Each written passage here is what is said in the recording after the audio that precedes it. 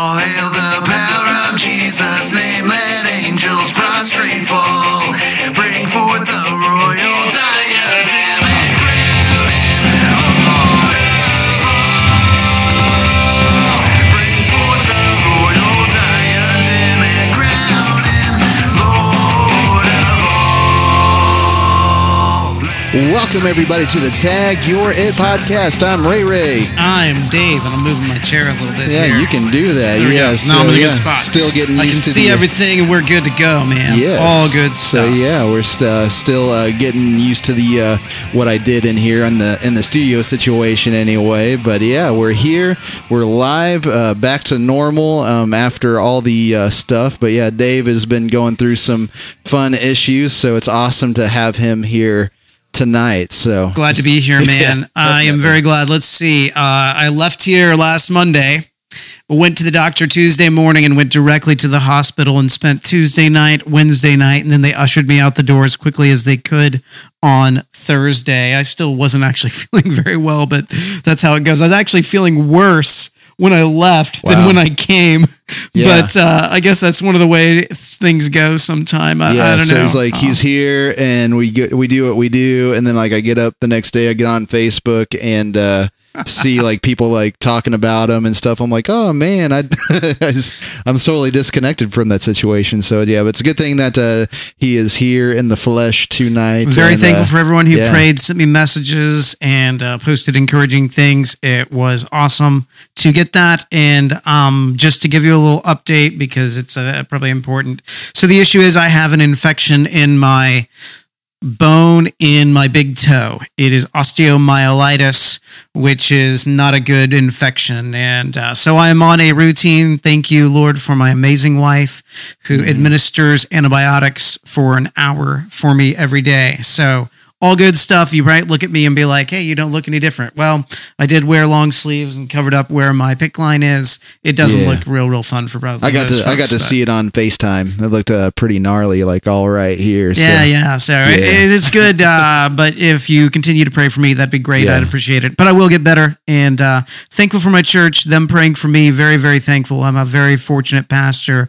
They were just crazy in the way they encouraged and supported me and continue to do so. And I even got to preach on Sunday morning. That's how good I was feeling. So, and we'll be back at First Baptist Buffalo at 11 a.m. this week. So we'll be meeting. Yeah. You're welcome to come. I know you, your church is not still able to meet. Well, it was awesome though. On this past Sunday, we since we have community groups, what we did is, since I have a special community group where our lead teaching pastor is in the group, I actually led worship, with the guitar, and then he actually preached the sermon. And but what he did is he preached the sermon, but in sermons you ask rhetorical questions, and it's more of like take it home, and then that's what you do in community group. It's kind of that rhetorical stuff.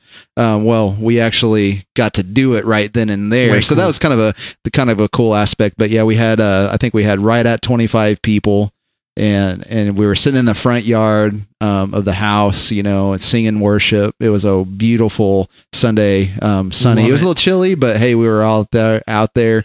A lady had an electric blanket. It was great. That would have been my wife. Yeah. So it was awesome to be able to do that. So yeah, we did get to convene with people and have that just that worshipful connection of us actually being able to sing hymns to one another and do this in actual community, because you can talk over the internet, but there's still just that missing something where if you're not together, you're not going to be mentally together either. So but it was wonderful. So we're getting back, but just in light of just with all the codes, being graceful to that, but at the same time, we do need to discuss those issues. To do that here today. So where a little bit longer show than normal, a little bit of an extended deal. That's what we started at. So our initial thing today was to do 2 shows and kind of have them separated to where we'd have a little bit of a time between them, but we had the technical difficulties. For some reason, my Outlook computer wasn't working to shoot anything out. So we finally got that all solved. So we're just going to do one fell swoop, and we'll probably divide up the episodes so you guys on the podcast don't have to just have one really, really long show to save and pause and all that kind of stuff. So you'll get a couple of chunks. But anyway, we're still going to discuss the content.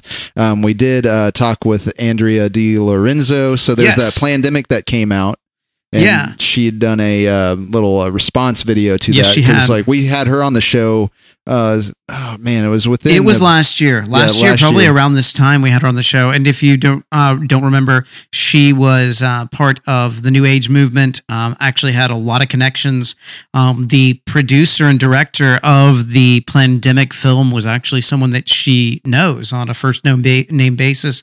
It's my understanding, and she had a great little response video. We were going to have her on just to kind of talk about it. There's a lot of things, it seems, underlying it that is not based in a Christian worldview, that is very much based in a New Age worldview. And she was going to kind of point out some of those things. But unfortunately, it didn't work out this week. We will have her next week is what we decided. So really looking forward to having her on. It'll be really, really useful because that was a very popular video. By then, they might already have their second episode out. So if you want to kind of get the underlying presupposition and worldview that actually frames that entire video, which most Christians probably missed. I mean, I know I missed the first time. Someone who was part of the New Age movement saw it really clearly. Stephen Bancard actually even did a video on it. And Andrea, I think, would be a great voice. And so we'll connect you with her next week. It'll be next week. But so this week we wanted to sort of talk about a few things, civil disobedience. We wanted to also talk about another article from Russ Dean, which is Buddy Russ Dean. Yes, we talked about him before, so we're going to talk about him again, and so we'll get into those finer details when we get there, and then also talk about some more of the apologetical discussion. So within that, we get to start feeling a little bit like James White now, to where there's an ongoing discussion and somebody else blogging about us that we get to read what they think about us and then talk about on the show. And we won't deal with the blog probably today, but maybe next week as well. Yeah. So really great writing. I thought it was fair treatment. Hope as we deal with Dr. Howell again, that we're respectful, that we don't misrepresent him or oversimplify things, but try to just go to the heart of the issue. It was a great discussion and want to continue to focus on that idea and the concepts that were put forward, because they're not something that we're just going to run away from. And I don't think that he would want us to. We want to be teachable people, and so we want to at least respond really fun. So with that said, Adam, take it away, man. Yeah. So the first thing I want to talk about is civil disobedience. So, we've come out of a season where people have been talking about, especially in the Christian community, should we stand up to the government? We've noticed this, and this, and you had some of the what I would say. Over 2,000 churches in California said that they are going to start meeting. They don't care what the government says, and I applaud them. I think they're right on. Yes. There's that, and even before then, you had some of the, what we would say, the extreme position on this, to where they really weren't caring about the health of people. Agreed. They were staying open, and really it was extremely horrible theology too that was getting preached. So in a way, there was justice for them, but at the same time, that was not the right way of doing things. Now, God, again, we do believe that God uses sinful people, sinful desires to bring about his justice and his glory. That doesn't, but that does not get rid of the responsibility of the person that committed the injustice to clear out something unjust. That is, fighting fire with fire. Yeah. Just because injustice gets rid of injustice doesn't mean that first injustice is, not bad anymore. It's still bad. So, so when we're talking about this, there was a little thing that I got, I'm not going to mention any names. There's no bad blood or anything, but there is, continuing. Oh, you're not going to put the post up on there? I don't have the post up here. Gotcha. So yes, we're going to deal with some articles basically. But this is from somebody I know, pastor, and somebody that's leading his flock. And I think he's doing a bang up job at leading his flock. But I thought this would be something to speak into the issue, because I've also got another buddy that kind of his situation in life, it speaks into that, and I'm sure it speaks into multiple people. So, as a pastor locally, and we allow, there you go. I'd say that, This person posted this on Facebook. Is that correct? He's got a YouTube video, but this is something that came through my email. Gotcha. That I got and read, and so I had not watched the video, but I wanted to deal with what was written. So it has been put out in the public domain. So, So his video is in the public domain, but right now I'm just kind of keeping it here, because it's not that big of a deal, but what happens here is, say I've got another friend in discipleship, it's always like he seems to be, I hear all these big things, read your Bible more, do this, do that more. Like he has problems in his walk, and all he's hearing are these big things. And so what I want to say is, like, we talk in universals a lot, and we will say, we have a problem with the universal, and then we get an answer with a universal. It doesn't explain anything particularly. And so, this puts people into a tizzy. Well, I'm getting do this, do that, do this, but there's no particular, like, I'm looking for a particular direction. Gotcha. And so, to me is like, does Scripture give particulars that we need to be throwing out there instead of just talking in universals? Up here? Mm-hmm. We need, can we narrow it down? Can we narrow it down? And so whenever especially if you're a pastor wanting to lead your congregation through a time like this, whenever you're seeing people stand up and go, hey, you should civilly disobey. And then you've got congregation members going, well, I'm hearing disobey and then not disobey. Well, disobey versus how love should your I neighbor. be led? Yeah. How should I be led? Yeah. And so, here, this is kind of what he's speaking into. And so, he just gives this list of things to understand whenever we're considering civil disobedience. And I'll just spell them out. He said, we should be expecting these kinds of difficult days and decisions. 2, this is not a time for civil disobedience, but being a model citizen, first in heaven, then on earth. 3, this is a season that is all it is. 4, fear should be expected from a expected response from all these people who do not know Jesus. 5, thank God we haven't faced greater levels of crisis instead of trying to find blame because it isn't as bad as people expected. And 6, we are citizens of heaven who live on this earth, so let's act like it. So this first idea that we should expect these kind of difficult days and decisions, certainly, I agree. Yeah. I actually don't think the decisions are as difficult as is being said. Yeah, right. And so my thing would be like, well, are you speaking to people like me? Because I say civil disobedience is actually needed right now. Mm-hmm. Is the premise that I'm not expecting days like these? I'm totally expecting. I get that from Scripture. Yeah, amen. I should expect these things. So this is, whenever I say we need to civilly disobey, it's not because it's because I am expecting it. Going, these things will happen. There will be persecution. There will be hardships. There will be difficulties. There will be difficult things that put us into positions where we're having to deal with things. Now, I will say, for me, it was not a difficult decision to say, hey, we are going to suspend meeting for services because we want to protect people. Now, we said indefinitely in a way, but also there's always been a timeline in our mind like, hey, there is a reasonable point where we need to look at the situation. We need to observe what's going on and make the decision like, hey, we're getting together or we're not, or how are we doing that, right? Because again, church does not happen when we're all over the place, even in these little, as great videos as your church has produced. Fortunately, the church that I pastor has been able to produce, that's not corporate worship. That's not the gathered church, right? Yeah. And so there's a point where we have to say, no, we're going to meet anyways, no matter the fact that there is a threat of death. And we need to put a scriptural lens on what we're doing. I do think that there is a scriptural context that says, hey, we're going to protect people, right? For their own good. I think that that's okay. And I can tell you right now, that was not a decision because, oh man, the government told us not to meet. For us at First Baptist, it was, what can we do to protect our people so that we don't have people get sick? Well, here's the issue. As we observe things in our area, there's not a lot of people getting sick. And as we look at what has been said regarding social distance and regarding keeping our space between one another, there's certain measures that we can put into place so that we're still gathering, but we're also doing so in a wise way, right? Yeah. And so I think that you come to a point where you're like, well, if it's safe enough for me to go to the store, okay, there's a risk for me to go to the store. Guess what? Before COVID, there was a risk for you to go to the store. Anyways, if you got in your car and you drove, there was a risk that was acceptable. There were mitigating levels of risk that you took no matter what prior to this. Now, those levels of risk are going to be increased no matter what we do. If we go to the store, if we go to work, because everyone has to work. Scripture says if you don't work, you don't eat, right? There's a level of risk each and every one of us have to take. Now we've been able to sit back. We've been able to look at things. Obviously, in our area particularly, they're not as bad. And so it would be foolish for us to not be wise in the way that we do meet, but I think it would be foolish for us to not get together in some form or another. And I think that that's the mitigating factor. And of course, yes, there are difficult decisions, but we need to be wise and allow Scripture to give us discernment into those. So yeah, we agree completely with the first point. Yeah. So then it goes on. This is not a time for civil disobedience, but being a model citizen in the first in heaven and on earth. And it listed a couple things. Paul teaches that as Christians, our citizenship is in heaven. The government provides us religious comfort, not liberty.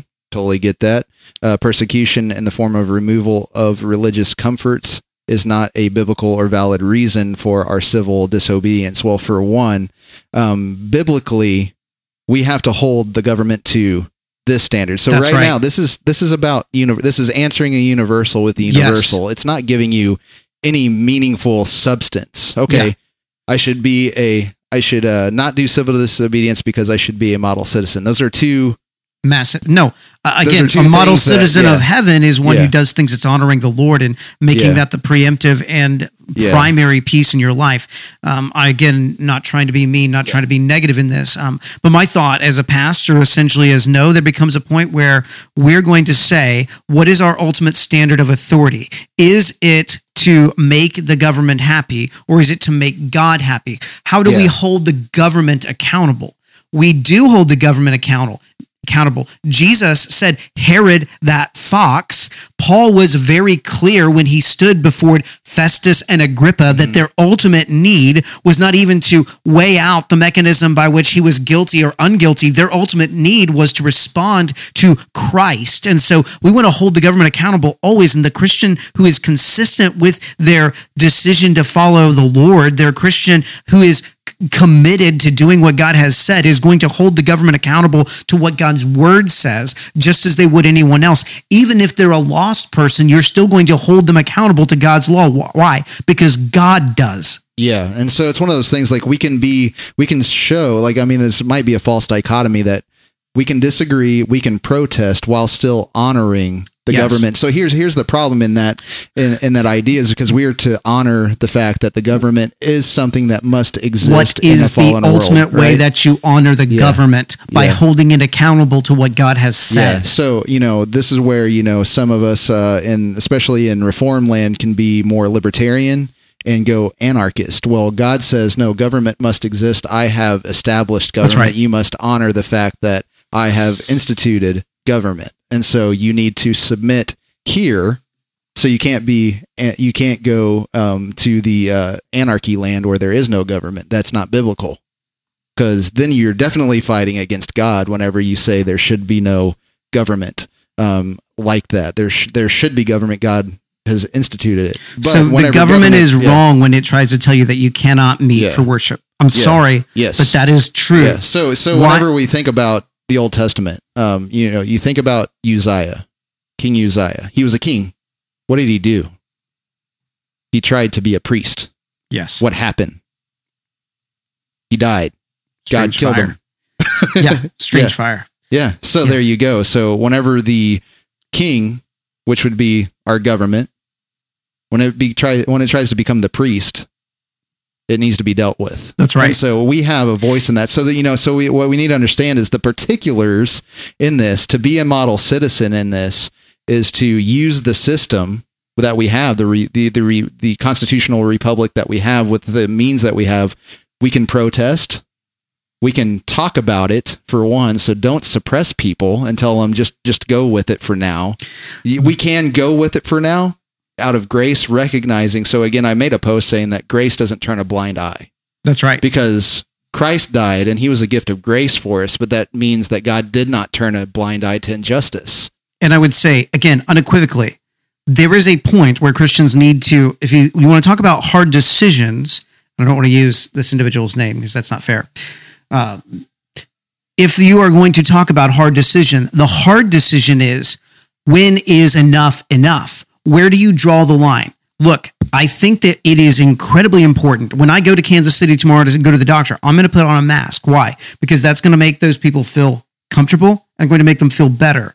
Likewise, it's going to protect anyone from me, right? I am 100% for that. At our church, we made a decision. We're going to do the best we can to social distance. We're going to mark off pews. We're going to let people sit in sections. That is the same type of distance that they're going to have at the grocery store. Yeah. We're actually being consistent. Yeah. And I think the churches are good and right to be consistent. I think they're wrong to say, nah, we're not going to do anything. We're going to continue to allow people to be, I believe, very spiritually hurt by not being in the body and the fellowship of believers. I don't think that, again, at our church, we're going to tell people, and we'll have a video released here pretty soon. I don't think I'm doing anything crazy by saying this.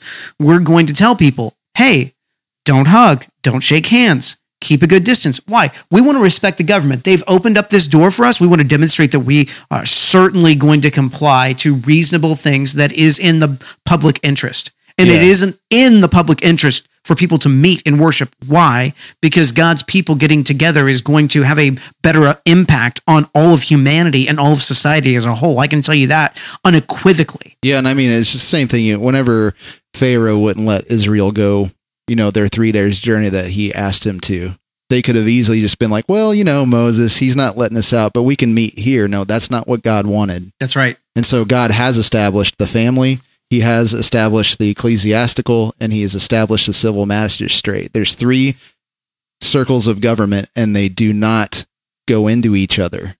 And so we need to be model citizens and step up, because there are people that are being oppressed. There are homeless people that were oppressed because of this, because they could not go into a public restroom to go or to wash up or something like that. Yeah. And so, so there were forms of oppression. Certainly. There were forms of, I could have been like, fortunately, there was a police officer off in the distance watching me stand really close to a guy at the Victory Mission that I know, that I was ministering to. And I think it's loving neighbor, according to Christ, to be able to go up that guy and pray with him. That's right. And be close to him, because that shows affection to him. He's and so, I could have stood 6 feet away, but it's just like, I wasn't afraid of him. He wasn't afraid of me. So we never got sick this whole time. I guess my issue, so that's me loving neighbor, doing and being able to walk up to him and take care of him the way I needed to take care of him. And I guess one of the things that would be my ultimate issue with this is, according to what standard should we not practice civil disobedience? Yeah. It's actually obedience to God's law. Yeah. When we say, no, we're going to meet, no, we're going to love neighbor by giving them their ultimate need, which is the gospel. Yeah. All and right. then, point 3, this is a season. That's all it is. Well, you can't do that, because right. we're supposed to say this is just a season, Lord willing. That's right. You can't tell people that this is all it is, because you haven't got the preponderance of evidence yet until it's all over. You don't know. Yeah. So you don't know. So that's a real problem. Like, again, we said at our church, this is a short period of time. We don't know how long this is going to last. We're going to do our best to make wise decisions as a group of leaders for your well-being spiritually and physically. But your spiritual well-being is by far the most important thing. So to say this is just a season, again, you don't know. Again, what happens when COVID-21 shows up, right? Oh, nope, we're not even going to allow the media sharing of sermons, because that creates a pattern of people wanting to have to get together for church. That's that simple. Yeah. Like, literally, we have seen how simple it is for media on the internet to shut down messages that people don't like. Like, that's the reality. Yeah. And so, no, to say it's just a season, we don't know that. We don't know how things could go. Here's what we do know. We need to submit to God and what his word says. Now and we know that for sure. Again, we can listen to the government officials and go, we don't know. So let's be gracious for a couple of weeks. Yeah, I think that's 100% reasonable. So, so you're free to not meet for a couple of weeks and just lay low and see what goes on. But then what do you see out of this? You're following their fear. So you're not getting rid of fear. And let me say this too. We're acting out of fear. Let me just say this too. For me as a Christian, I don't think the civil disobedience of taking to the street with protest signs against the government is the right way to go about it. I have certainly serious problems with that. But to say, no, we're going to go ahead and we're going to obey God. Yeah. Paul was very clear that even though he was in a time where people were telling him, don't share the gospel, Peter and John, when they're taken before the Sadducees and Pharisees, the high council, and they said, don't share the name of Christ anymore. Their words in Acts chapter 4 were, we will obey Christ rather than man. We will obey God rather than man. That's actually the direct quote. Yeah. Yeah, and so then also on the other side is it seems like in this, like a lot of churches are going, well, you know, and I have a problem with everybody going because it's my right, because there is a hard issue that needs to be. Right. So we can't generalize, but in the particular situation, we need to look at, okay, what is this person saying? Where are they coming from whenever they say my right? But we got to understand that Paul did also appeal to rights as a Roman citizen to see Caesar. So there is a righteous way to also go, this is my country, my man's law right, that you must be consistent with because it is the law of the land. So, you know, we can do this. So, I mean, there's a lot of stuff going around. There's so much generalizations going around. There's so many universals going around, you know, and I mean, I can put a fine point on it and I'll be like, theonomy is the issue in these understandings, because to be able to consistently be able to do what I challenge people to do would be to be like the Old Testament law is still in force. And that's the law by which we can hold the government accountable. And we need to understand how that law works in the new covenant context, but it's still in force. And it still judges people. It still falls on people. It's still what God's going to judge people by if they're not in Christ. And so, you know, that might be the fine point issue is why do you see a lot of people when we talk about civil disobedience that would, you know, consider civil disobedience, but they're wishy-washy. And I think it would be on a theonomic issue, would be the issue. So, I mean, I have no problems with my brother. He's, you know, this guy has been a part of my life, in a big way. But, you know, we've had philosophical differences. I saw this and I was just like, you know, I've got to speak to it if he wants to respond, and come out. We didn't use his name, but he did put yeah. something in the public, so we're not being like facetious with that. Yeah. So this is out there and stuff. So, you know, but I thought this would be a good talking point to any of you guys out there. If you guys are hearing, you know, civil disobedience, and hey, let's not do it. And it's not trying to find a middle ground We're not trying to do a Hegelian synthesis here. Just to get something middle, because we're trying to reach up to the truth and transcend ourselves upward. But the fact is whenever we're talking about this, we can't answer universals with universals and expect people to actually be satisfied with, and they should be unsatisfied.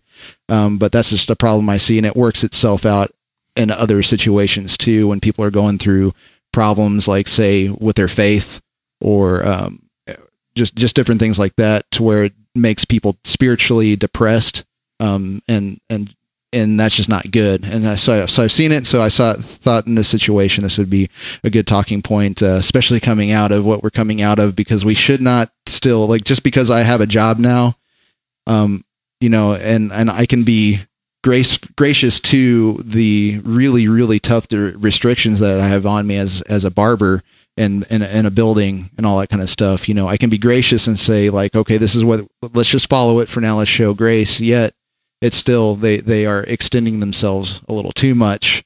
And I understand it's a comfort issue. If it's a comfort issue, it's just a comfort issue. Be gracious. But when it comes to my local body, when it comes to my brothers and sisters, that where the head is Christ, the government has no say, and to be able to then fine them if they don't comply. So, you know, again, we say amen to the brothers and sisters that are going against the order and meeting, you know, and I just hope that they're prepared, you know, to take it from the government if they so choose. But hopefully in the situation, they'll be exonerated. So, you know, doing the righteous thing despite what the world thinks, I think, is actually being a model citizen, because you are a citizen of heaven. Yeah. But see, those are those particulars that got to get worked out. You can't just stop right there. But anyway, I thought that was a good warm up, a good starting point. No, very, very good. I enjoyed hopefully that. Hopefully I was teachable. Hopefully that was something for you guys to choose on. Piece. And if you guys have anything to hit me up with, you know, we'll keep the conversation going. We're always excited to get articles, thoughts, and responses to things. So please be comfortable knowing that we'd love to hear back from you. With that said, we're going to call out an individual that we've called out before, Russ Dean, who writes for the Baptist News Global. Russ Dean is a pastor in North Carolina. Is that right? Yes. And he's co-pastor of a Baptist church. I have reached out to him a few times. Love to debate him on the topic of the atonement, because he authored an article just after Good Friday. So we're actually April 24th is when he authored this. So it's not as old as it sounds. And of course, it was about the atonement, not the extent of the atonement, but what does the atonement accomplish? Yeah, and just to let you guys know, this church was a part of the SBC until 2007, whenever they left, because they wanted to ordain women in the ministry. Plus, there's the other inclusivity thing. So this would be like the Baptist PCUSA right now. Or the Baptist kind of ELCU, where you have just rampant inclusivity. You have just stuff flying around everywhere. We reached out to Russ Dean before, and I've asked him to respond. We're not trying to be disrespectful. We're not trying to be mean or bombastic in the way we're dealing with him. While we might be a little bit intense at times, the reality is what he's saying in this article. We need to get our theology straight. It was not God's intent that Jesus die. You can see I shared the article on the live feed there. And with that said, we want to respond to him basically line by line. And so Adam has a copy of the article. I have a copy of the article. You're certainly welcome to pull up the article and kind of follow along with us. Russ Dean here with his statement is essentially saying that penal substitutionary atonement is not legit. The penal substitutionary atonement doesn't work. It's an antiquated theological position that is problematic. Totally, and it's totally irrelevant today. That's the real key piece. So I'll begin to read out and make sure you let me know whenever you're ready to stop, and you can just interrupt me if you want. Go for it. In the aftermath of this unique Easter, I am thinking of the cross, its place in the Easter story, its role in Christian theology, its unquestionable power to draw many to God, and its equally distinct ability to turn others away. So he begins by saying that the cross repels people. And then what he does right after that is he quotes 1 Corinthians 1:18, the message of the cross is foolishness to those who are perishing. And then he says, and we who understand. But do we? But it should be the challenge of the cross, not bad atonement theology that is foolishness. So with that, he's making a very clear statement. Penal substitutionary atonement is foolish. It is a problem. And also with that statement, he's making a charge that the cross is not the atonement of sins. It's an example. What did Jesus accomplish in his death on the cross? According to Russ Dean, it was he provided an example for each and every one of us to follow. Well, I can tell you right now, Scripture does not call Christ's death on the cross a example. It says that it is a propitiation for our sins. Isaiah chapter 53 verse 4, talking about Jesus, is very clear. Surely he has borne our griefs and carried our sorrows, yet we esteem him stricken, smitten by God and afflicted. But he was pierced for our transgressions, crushed for our iniquities. Upon him was the chastisement that brought us peace, and by his wounds we are healed. Mm-hmm. In other words, the Old Testament prophet Isaiah has a massive problem with what Russ Dean is saying, and we're going to get at the heart of maybe that only worked for them back then. It just doesn't work now. It just doesn't work now. So, and that would be the idea that we're going to see. Yeah, everything is relative here, Dave. I'm thinking about the cross and my cross-shaped theology in particular. After a conversation with a dear friend on a text message in our dialogue. One text message in our dialogue changed his perspective and gave him new understanding. I think the cross doesn't sound so foolish to my friend now. God doesn't seem so angry and mean, and Christianity doesn't seem like a fear-filled groveling, but a lived response. Now, I just want to make sure real quick, he has not gotten to the point here yet in this introduction why Jesus wasn't supposed to die, why that was not God's plan. Of course, that does run counter to Revelation chapter 13, verse 8, where it says that the Lamb who was slain before the foundation of the world does not deal with that reality here at all. He's basically building a case to say that, it is such an evil thing for God to kill Jesus. My friend, who's an atheist, thought that it was a bad thing. That idea of Jesus being the payment for our sins, the atoning sacrifice for the sins of those who would repent and believe. My friend who's an atheist thought that was bad, and that I'd say, I'm not surprised. And so like whenever he realizes and sees Jesus, right? And he ends up saying, "Go away. You're too holy for me. I am not holy. You are holy." Is that fear-filled groveling that they're talking about? So is Peter's experience something that should not be experienced? Should have Peter not really experienced that? Was Jesus being a meanie whenever that happened to Peter? So this is, again, are we in relativism? Like somehow in the 21st century, back then for Peter, that's what was needed, but now it's not needed anymore. So we don't need to worry about Peter and his story or anything like that, so this then disconnects the scripture from any way to even contextualize even the story that makes the example. Like, why is Christ relevant if this stuff isn't relevant? So like, why does Christ get to be relevant here just as an example? So again, this is just the absurdity of it, but it goes on. It says in these days of Eastertide, and as the 21st century Christianity continues to struggle to make its message relevant to a skeptical, increasingly secular, even anti-religious culture, maybe this is a conversation that needs to be shared. So he's saying that the Christianity is irrelevant, and I think Christianity is actually irrelevant to Russ Dean. I think this is definitely projecting.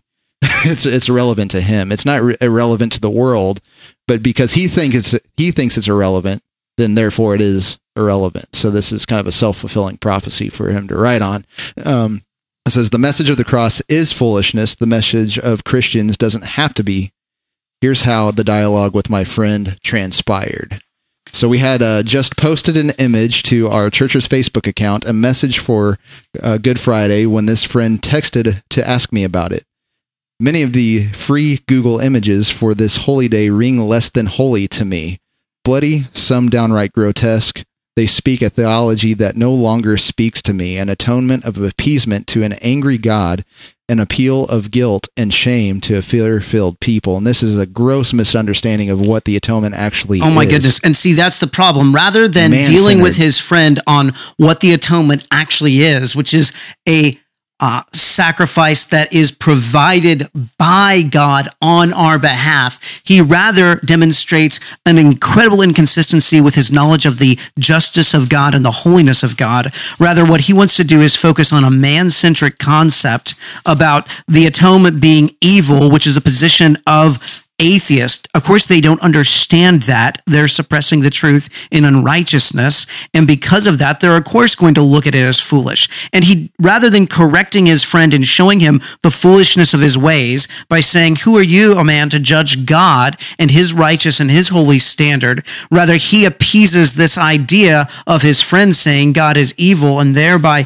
creating a really bad mishandling of Scripture. Of course, Scripture is not his foundation by which to try to, again, deal with the atonement or the reality of the atonement. He's saying, again, that Christ was to appease God. No, God has a righteous, holy standard that man has to live up to and has failed to live up to. And therefore, God provided for us because in sin, in choosing to rebel as Adam and Eve did when they said, we don't care what God says, God has provided a sacrifice. I mean, go all the way back to Genesis chapter 3. What happens?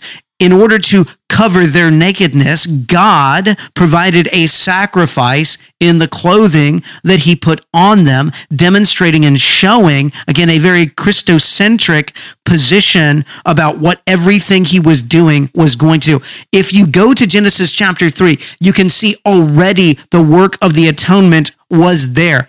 He's saying that God's plan was not for Christ to die. He then has to have some type of open theist position to say, well, God's not sovereign over his creation. God doesn't have rule. Like, all of these things are completely up in the air, according to this guy. Well, unfortunately, I mean, here's the other thing is we haven't even touched on that. We only touched on half of it and half the issue.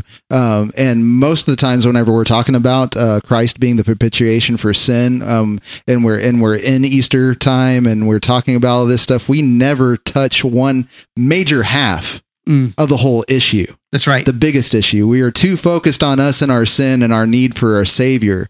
Yes. But have you ever thought, again, it's that same sort of like realization that I've had in my life, and I had to go, wow, whenever I heard it. But just it's that same sort of thing whenever you hear James White in his debates go, you hear Esau or Jacob, I love, Esau I hated. And we go, how could he hate Esau?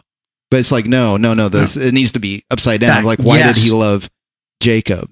Now, whenever we're talking about what Christ did on the cross, most of all, here's the big point. And if you haven't heard this before, it's scriptural. How about this? God vindicated himself. Oh. Romans 3:26. God presented him to demonstrate his righteousness at the present time, so that he would be righteous and declare righteous the one who has faith in Christ. And actually, we need to go a little bit before that. God presented him as the atoning sacrifice in his blood, received through faith to demonstrate his righteousness, because in his restraint, God passed over the sins previously committed. David should have been struck down the first time. Actually, he said, in sin did my mother conceive me. He should have never been born. Why did God allow any of us, if we go astray from the womb, why did he allow any of us to be born, take our first breath? Yeah, and as R.C. Sproul makes so clear, the holiness of God, the very fact that God does not strike us all down, that's an amazing example of mercy. It's very clear. And one of the things that Rustine hates is this idea that humanity is under the wrath of God. Why? We're rebels. Yeah. We're God haters. It's so clear. Romans chapter 3. And then, of course, Jesus is really clear in John chapter 3, verse 36. Whoever believes in the Son has eternal life. Whoever does not obey the Son shall not see life, but the wrath of God remains on him. You can say what you want about about an angry God. No, we're the ones that are God haters. We're the ones who are undeserving of anything. You've made this a man-centered idea rather than a God-centered idea. What is the ultimate glorification of God? God saving his people for himself. So whenever you read the Old Testament, you should actually be mad that God does not kill everybody. Exactly. You're mad because he kills everybody. You should be mad because he doesn't kill everybody. So why is that? So who is Jesus? He was the one that justified God. David kept on crying out in the Psalms, vindicate yourself, vindicate yourself. And in the fullness of time, Ephesians says, he sent his son, right? In the fullness of time. So he passes over sin. You should go, God, you are so unjust for winking at sin, it seems. You have done nothing because you're not appeased by the blood of goats and bulls. And David recognizes he's not appeased by goats and bulls, but it's a contrite heart, a pure heart. Abraham was reckoned faithful by his faith. He was reckoned justified by his faith. Same thing in the new covenant times. But you should actually read the Old Testament and go, this God is unjust because he's forgiven people and he's done nothing. Bingo. And they've done nothing for it. Yeah, but they've done nothing Jesus to deserve it. Jesus comes on the scene. He dies not just for us, but he vindicated God. And so until you get that, again, these are two co-equal truths that have to be discussed. You can't lift one above the other. He vindicates himself through Jesus. So he intended to send Jesus on the cross because he didn't kill us. And then he saves us from our sin and justifies us. And because whenever God sees us in the future, he sees his son because we are wearing his clothes. Yeah, let me jump down real quick on page 2 here. My friend wrote to say, and he's direct quoting his friend, I've always interpreted he died for our sins as a ritualistic sacrifice to appease someone/something. But your explanation couches Jesus' death in terms of a lesson more than a straight-up transactional sacrifice. I can't imagine why they didn't explain this to me when I was 8. 56 years of sublimated guilt resolved in one text message. This is a Good Friday. His church didn't explain it to him because it's a false doctrine. Yeah. By this doctrine, by this idea that Dean is proposing that Jesus is just an example, nothing happens to your sins. Your sins are never forgiven. That's not why Jesus died. God didn't have a plan. He did it as an example for us. what is done with your guilt and sins this world. So if Jesus died as an example to us, so should I then die and tell people that if I die, they're covered, they're okay? So is that the example? Like, what's the example? There's no particulars here. He's just saying it's just an example. Or am I just supposed to take the death as a metaphorical, like a real death metaphorically? That's why this atonement position is not only so weak, it's rejected because it's not scripturally sound or scripturally backed. The idea of the atonement as example doesn't atone for anything. That's the problem. Nothing happens to your sins. So according to Dean, we're not brothers in Christ because we haven't been unified by the covering of the Passover lamb in Christ Jesus. Jesus was so clear that's who he was. He came to save a people. How did he save those people? Well, Paul makes it pretty clear. 1 Corinthians 15:3, for I delivered to you as of first importance what I also received, that Christ died for our sins in accordance to the scripture. Christ died for our sins. And this is what we had to talk about. Notice there is no, Christ died as an example. Yeah. No, he died for sins. Now, it is an example, but whenever you're talking about prior to that, say on Maundy Thursday, I got to write a little thing about that. Whenever we think about washing the disciples' feet and calling them to love one another as he has loved them, that's not just universalistic. He actually did... like just speaking in universals, he shows them particularly by the foot washing thing, but then it goes on to, yes, his life is an example of what it looks like to love somebody, and you're supposed to die, but that's not it. And if that's where you stop and you don't talk about the atonement, then if he did not atone for our sin, then we're still dead in our sins, and no matter how much love we have. Well, and here's the problem. That's the problem. It goes to this next paragraph. Like too many people whose stories and lives call out to me in my vocation as a pastor, here is another who left the church because of the church. The stories abound. In most cases, the plot follows a similar trajectory. A theological claim that can't stand the scrutiny of the hard, honest question of a thoughtful churchgoer manages to turn God, who is love, into a distant judge, a capricious dictator, a bloodthirsty tyrant. The church loses another of the faithful. No, here's the problem. Dean, you didn't win anybody to Christ. You didn't win anybody to reconciliation with God. You want them to an idea. That's about it. You've extracted love from God. Bingo. You've abstracted. So you're worshiping an abstraction, not the God of Scripture. And your lack of ability to do biblical theology, simple biblical theology, demonstrates you didn't do much in your seminary. Yep. And so, where does it say that Christ didn't die in the... it wasn't God's intention. Yeah. So we need to learn to say it plainly. As Leslie Weatherhead taught me years ago in his book, The Will of God, it was not God's intent that Jesus die. Wait a second. Revelation chapter 12, verse 8. Oh, wait. Isaiah chapter 53. Yeah, 10. Verse 4. Let's see here. It wasn't intention, but if we go back to Isaiah 53, and you go all the way back to Genesis chapter 3. Oh yeah, you can go back all the way there. Yeah, but whenever we look at, I lost my bookmark here, but Isaiah 53:10, it wasn't God's intention, but then why did He take pleasure in it? And so, if you're going to say, well, that's the Old Testament, well, you need these Old Testament passages that speak about Jesus Christ, because this is how He explained Himself.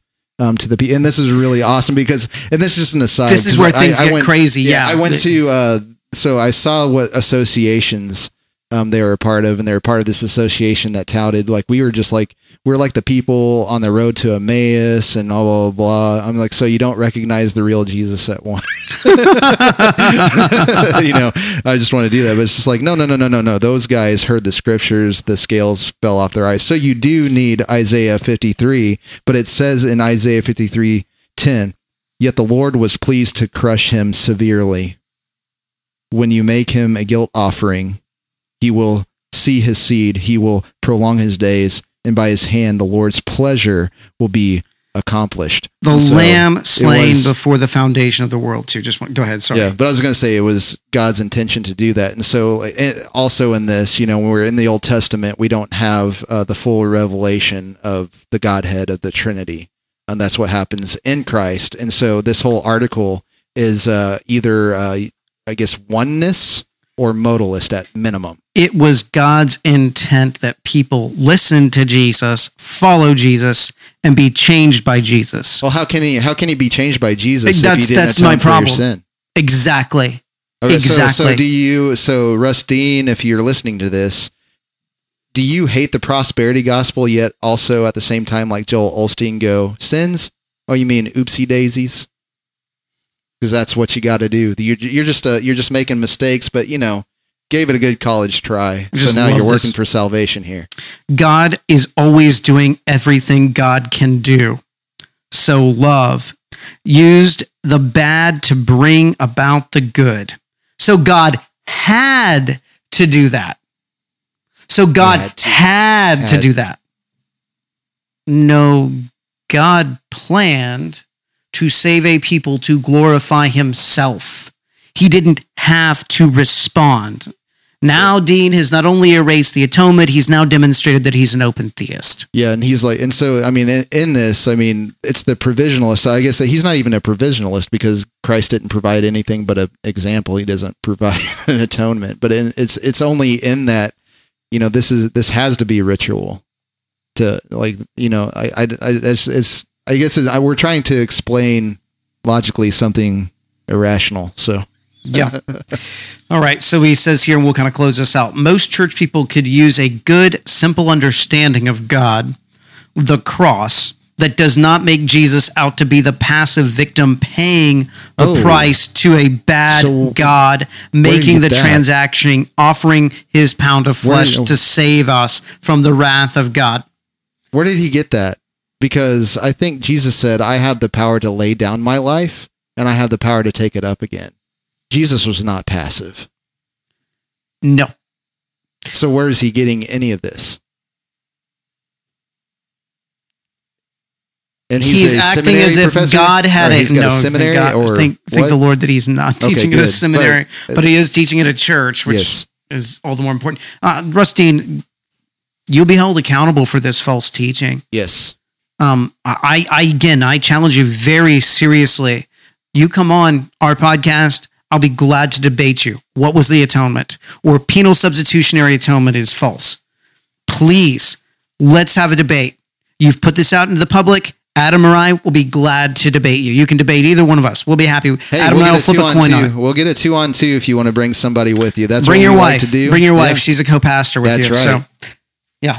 Yeah. Well, so probably spend enough time on that one. Yes. Yeah, before we get too heated, but yeah. Yeah. So go watch your time. Yeah. So be weary of those guys. There is a Baptist network, or they're not really a denomination, but there are associations out there that have hijacked the name Baptist. And I'm sure they're looking traditional like a Baptist, except for they have women in eldership, pastoring, and they're inclusive. So like I said, they're like the kind of like the way that you see Episcopal churches going. You see some Christian churches out there that are going. They're going the same direction. So there's really no really distinction, other than some of them have paedo baptism and some of them have credo baptism. But then again, if you don't need to be saved from your sins, why do you need baptism? What does baptism mean? Baptism even loses its meaning if there's no cleansing that really needs to be made. You just need to change your behavior. So you got moral therapeutic deism running rampant there too. So with that said, this is the Tag Your Podcast. I'm Ray. And I am Dave. And Soli Deo Gloria.